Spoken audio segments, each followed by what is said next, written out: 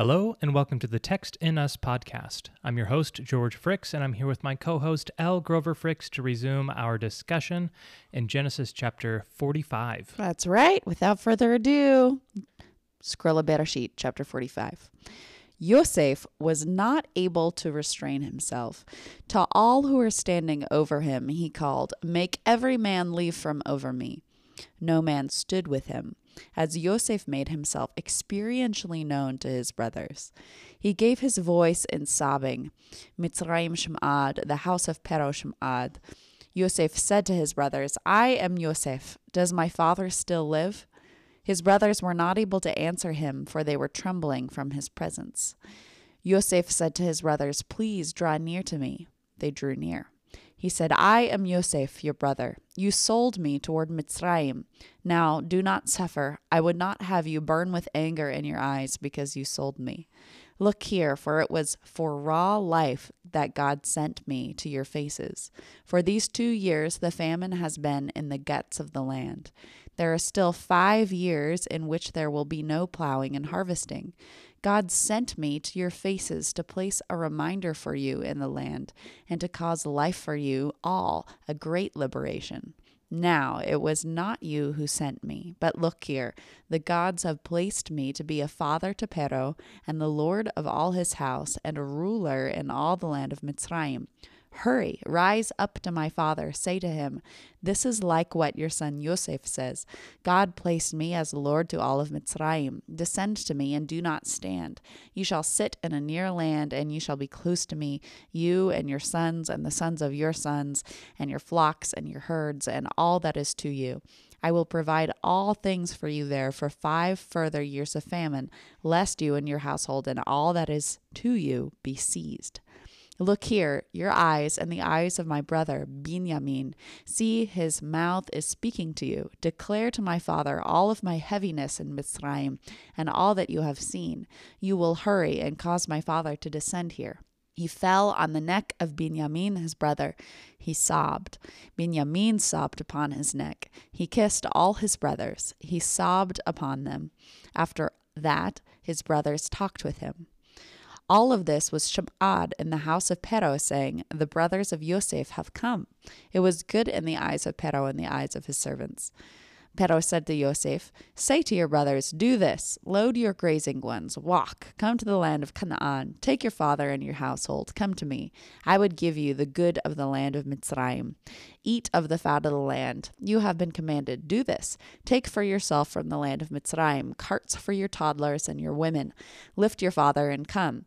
I would not have your eye linger upon all your things, for the good of all the land of Mitzrayim is for you." The sons of Yisrael did so. Yosef gave carts to them upon the mouth of Pero. He gave them hunted foods for the path. To all of them, each man, he gave replacement dresses. To Binyamin, he gave 300 silver and 5 replacement dresses. To his father, he sent around this, 10 donkeys lifting the good things of Mitzrayim, and 10 patient donkeys lifting pure grain and bread and nourishing food for his father for the path. He sent his brothers. They walked. He said to them, "Do not panic on the path." They ascended from Mitzrayim. They came to the land of Canaan to Yaakov, their father. They declared to him, saying, "Yosef is still alive, for he is a ruler in all the land of Mitzrayim." His heart was numb, for he did not trust them. They told him all the words of Yosef that he had spoken to them. He saw the carts that Yosef had sent to carry him. The spirit of Yaakov, their father, lived.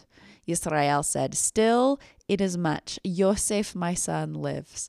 Oh, I would walk and see him before I die." This is the word of the Lord. Thanks be to God. All right. I've split this up into 2 sections for today's episode. The first part is verses 1 through 15, and then we'll have verses 16 through 28. All right. So let's dive in. There's a lot that happens in such a short number of verses. It's a nice little resolution to the growing dramatic tension we've been experiencing for a few weeks. Yeah, it really is. And, we still got a couple of chapters left in Genesis, but in a big way, this closes off a lot of the unresolved tension that's been between Yosef and his brothers. Simmering away. And so let's start by looking at verse 1. Yosef was not able to restrain himself. So we've seen this kind of occur in the first meeting where he Right. was able to restrain himself. Right. But now with the introduction of Benjamin to the Right. scene, that is no longer the case. And he sends everyone out. And you have here at the end of verse 1, it says, as Yosef made himself experientially known to his brothers. Mm-hmm. So I love this because to me, this goes with the previous conversation we had around the garden analogy. The never-ending garden analogy. The never ending, but 3 lions in the text. yes. But okay, I've got a couple of things that I think really line up well. So, Okay. and it starts with this. I always So- start skeptical and end quite satisfied. I know. But we talked about it briefly in chapter 44. Okay. Some of the garden parallel imagery between Yosef and Adam. I pulled a lot from David Foreman in that Right. one. And here, these are just some of the things that I pulled out that I think are compelling. So, experientially known Right. is Yada. Right. And we see that all the way back in Genesis chapter 3 with the tree Right. of the knowledge of good and evil, Right. in which in verse 7 of chapter 3 it says, the eyes of the two of them were opened and they experientially knew that they were naked. They sewed fig leaves and made belts for themselves. So Oh, you're going to go with all the dresses? I So will. many dresses. I will, but not yet. Okay. Not yet, but All right. yes. I'll let you do it. We'll get there. That's way down the line. So we have this experiential knowledge that happens. Their eyes are opened to the fact that it's their brother. And in verse 2, he gave his voice in sobbing, Mitzrayim Shemad, the house of Pharaoh Shemad. And the fact that there's a shemaing here is also relevant because in verse 8 of chapter 3, It's the first mention, they shema the they voice of shema God the in the voice garden. of God. So two Yes. first mentions, the experiential knowledge, the shemaing.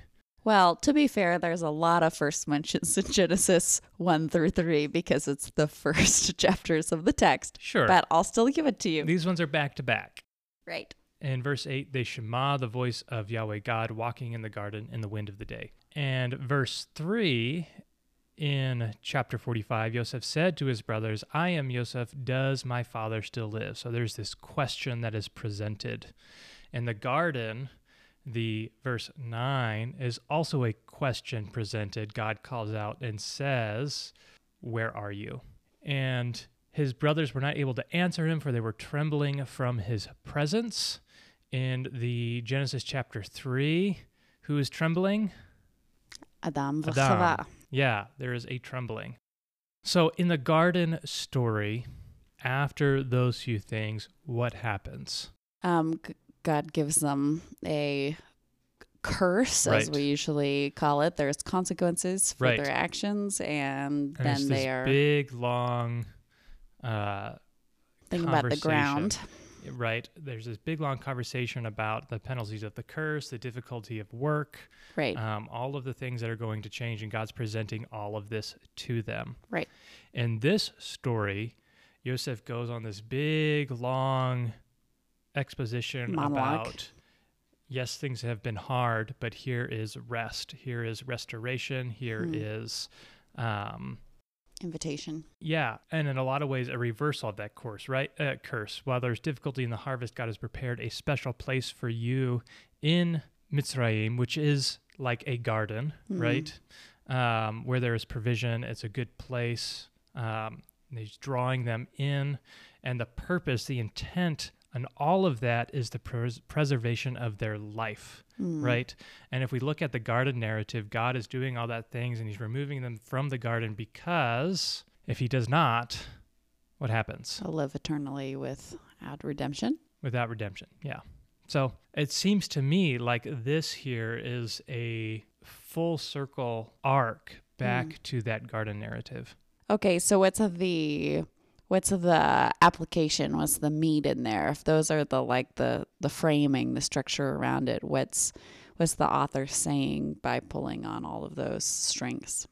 Yeah, I mean, so is kind of drawing to a close in the story of the patriarchs, right? Mm-hmm. The Abraham, Isaac, Jacob. Right. We're going to transition into We're going to transition. Exodus. And so looking at the story of Genesis, this whole thing has been about God is being for you. God is going to bless you. God is going to keep you. God is going to make you.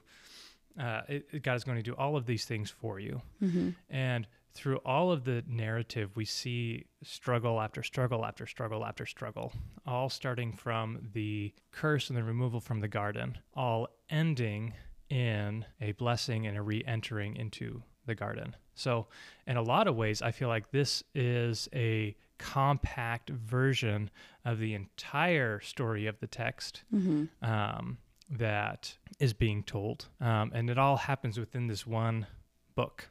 Yeah. Yeah, it's a nice parallelism, a nice mirror that would make the Exodus into another leaving of the garden. So that would mean if this is the parallelism of the beginning of the book and it's mirroring it for a reason, right? Not just to be pretty in a literary sense. That would mean that, like Yosef, we are invited to step into the role that God was in the beginning, right? Now Yosef is standing in that role. And he's utilized, despite his story of oppression and abuse, he's utilized his resources, power, and privilege and opportunity to bless other people. And God has given him much favor for that. And so I would guess then that as the story has set him up, we've had this conversation about who's the real Bechor, right? So if we are called in the same path, right, as children of Abraham, then we are also invited to try to do these same things. And the author of the text is also saying that if we are met by the resilient peacemaking, which is extraordinarily difficult that Yehuda does, then we can have wholeness of a family. I see God's promise in there too, in that he says, I will provide all things for you there for 5 further years of famine, lest you and your household and all that is to you be seized. That word seized is the same from God's promise about, sometimes it uses other words of inheritance, but also in the promise it says that you will seize things, take it by force. Yeah, the other translations had a lot of language around becoming poor, which doesn't seem to have the same guts to it.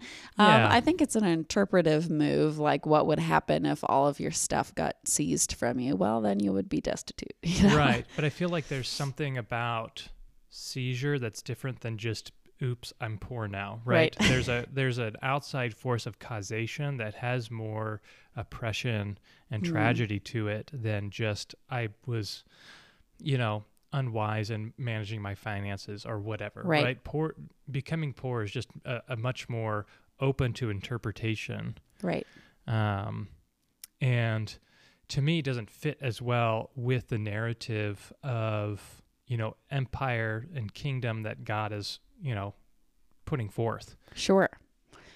I don't always love that word is in the promise because seizing something does have those implications. And that makes me a little bit uncomfortable because I like to be, nonviolent and such. But there's always a paradox in the text, and that's one of them. He is certainly still acting as the Bechor in this section, in that he says, declare to my father all the heaviness, all of my heaviness. That's the same word for glory as heaviness, and I've opted for heaviness because I think glory is a Christianese word that's lost its impact, its viscerality. Okay, so declare to my father all of my heaviness in Mitzrayim and all that you have seen. You will hurry and cause my father to descend here. So he uses the imperative case for declare to my father. So he's telling them what to do. And then he says, you will hurry and cause my father to descend. So he's very much still in charge. The power dynamic doesn't switch back. And I think that can be instructive for people, who are negotiating boundaries or negotiating what it looks like to have a communication with people who, they did not have a healthy relationship in the past and I think it's notable that when he meets them, he doesn't fall back into that baby brother mode.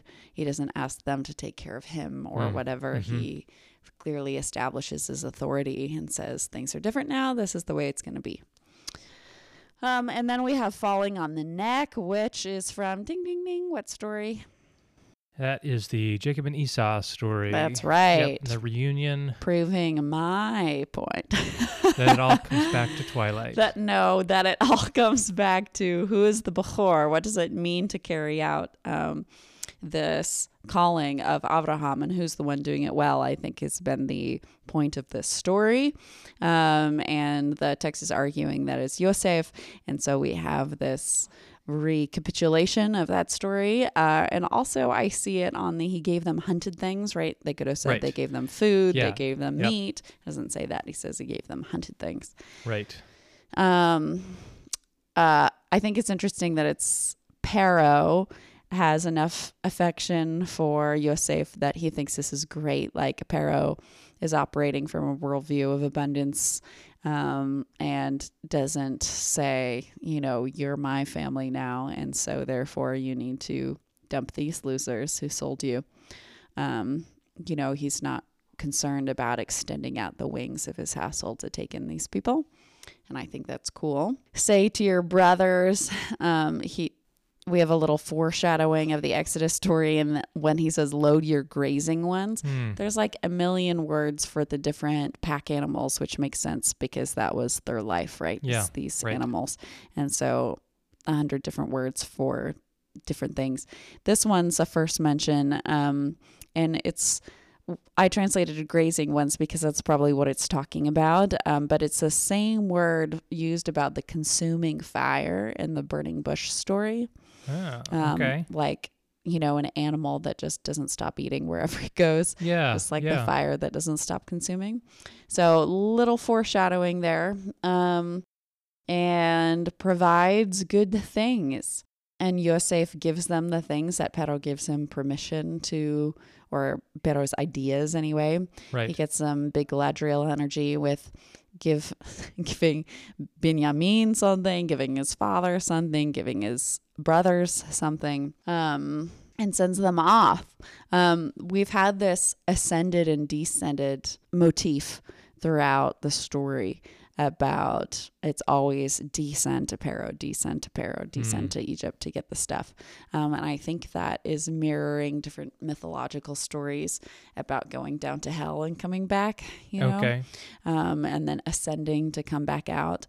There's lots and lots of stories about different deified figures, or sometimes even human figures, who have to go down into death for some reason and then they come back, right? Persephone is the one that we tend to know, right, because we know Greek mythology over Egyptian or Akkadian mythology. And Hercules, because we all watched the Disney movie. And Hercules, unless you weren't allowed to watch the Disney movie because it was heretical and pagan. Well, I was. Well, that must have been nice for you. We just switched. You got to see Harry Potter and I got to see Hercules. That's right. Between the two of us, we're set. Okay. Did you run into the midrash about the female figure who convinces Yaakov that the brothers are telling the truth? I did not. But that's fascinating. Yeah. So on the Bema podcast, I really go through it in the episode on the Samaritan woman. Okay. But there's this elderly woman who's listed in all of the genealogies. I say elderly because, she would be like 600 years old if she had been alive at all the times that the text portrays her as being alive. Mm-hmm. And the midrash is that she's here, and there's this moment, because it says they tell him Yosef is still alive. He's the ruler in all the land of Mitzrayim, which ruler, by the way, that's Mashal, which is from Genesis. You're welcome. And his heart was numb, for he didn't trust them. And then it says they told him all the words of Yosef that he had spoken to them. He saw the carts that Yosef had sent to carry him, and his spirit lived. So the midrash is that there's a moment in between the seeing and the not believing, in which she sings to him, and because she's able to sing truth to him, he's able to receive that. And it's a part of the power of singing that enables him to see what is true and to live. So that's always nice. Yeah. Good job. Also, he saw the carts that Yosef had sent to carry him. That word carry, right, is the same for forgive, right? They've had this little echo of forgiveness this whole time. Right. So he sees the forgiveness, potentially, he sees the forgiveness of his son, that that Yaakov should not have let this happen to him, right? Yaakov definitely failed in many ways, creating the family environment in which his sons wanted to kill another one of their sons.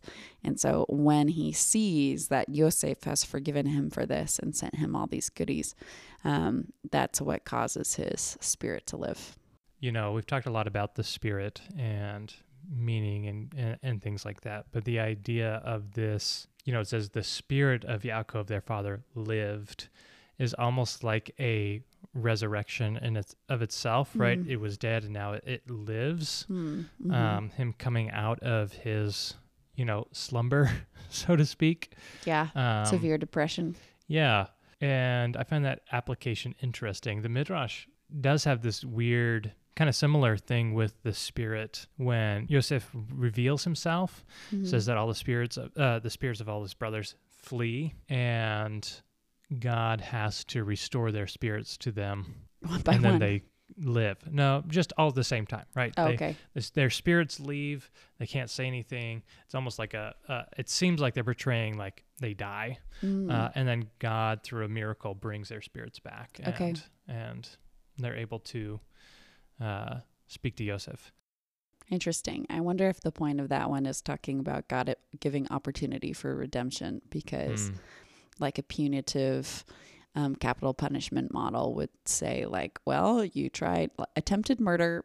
Yeah. So if you get killed or you die seeing that you were not successful, that's on you, baby. Right.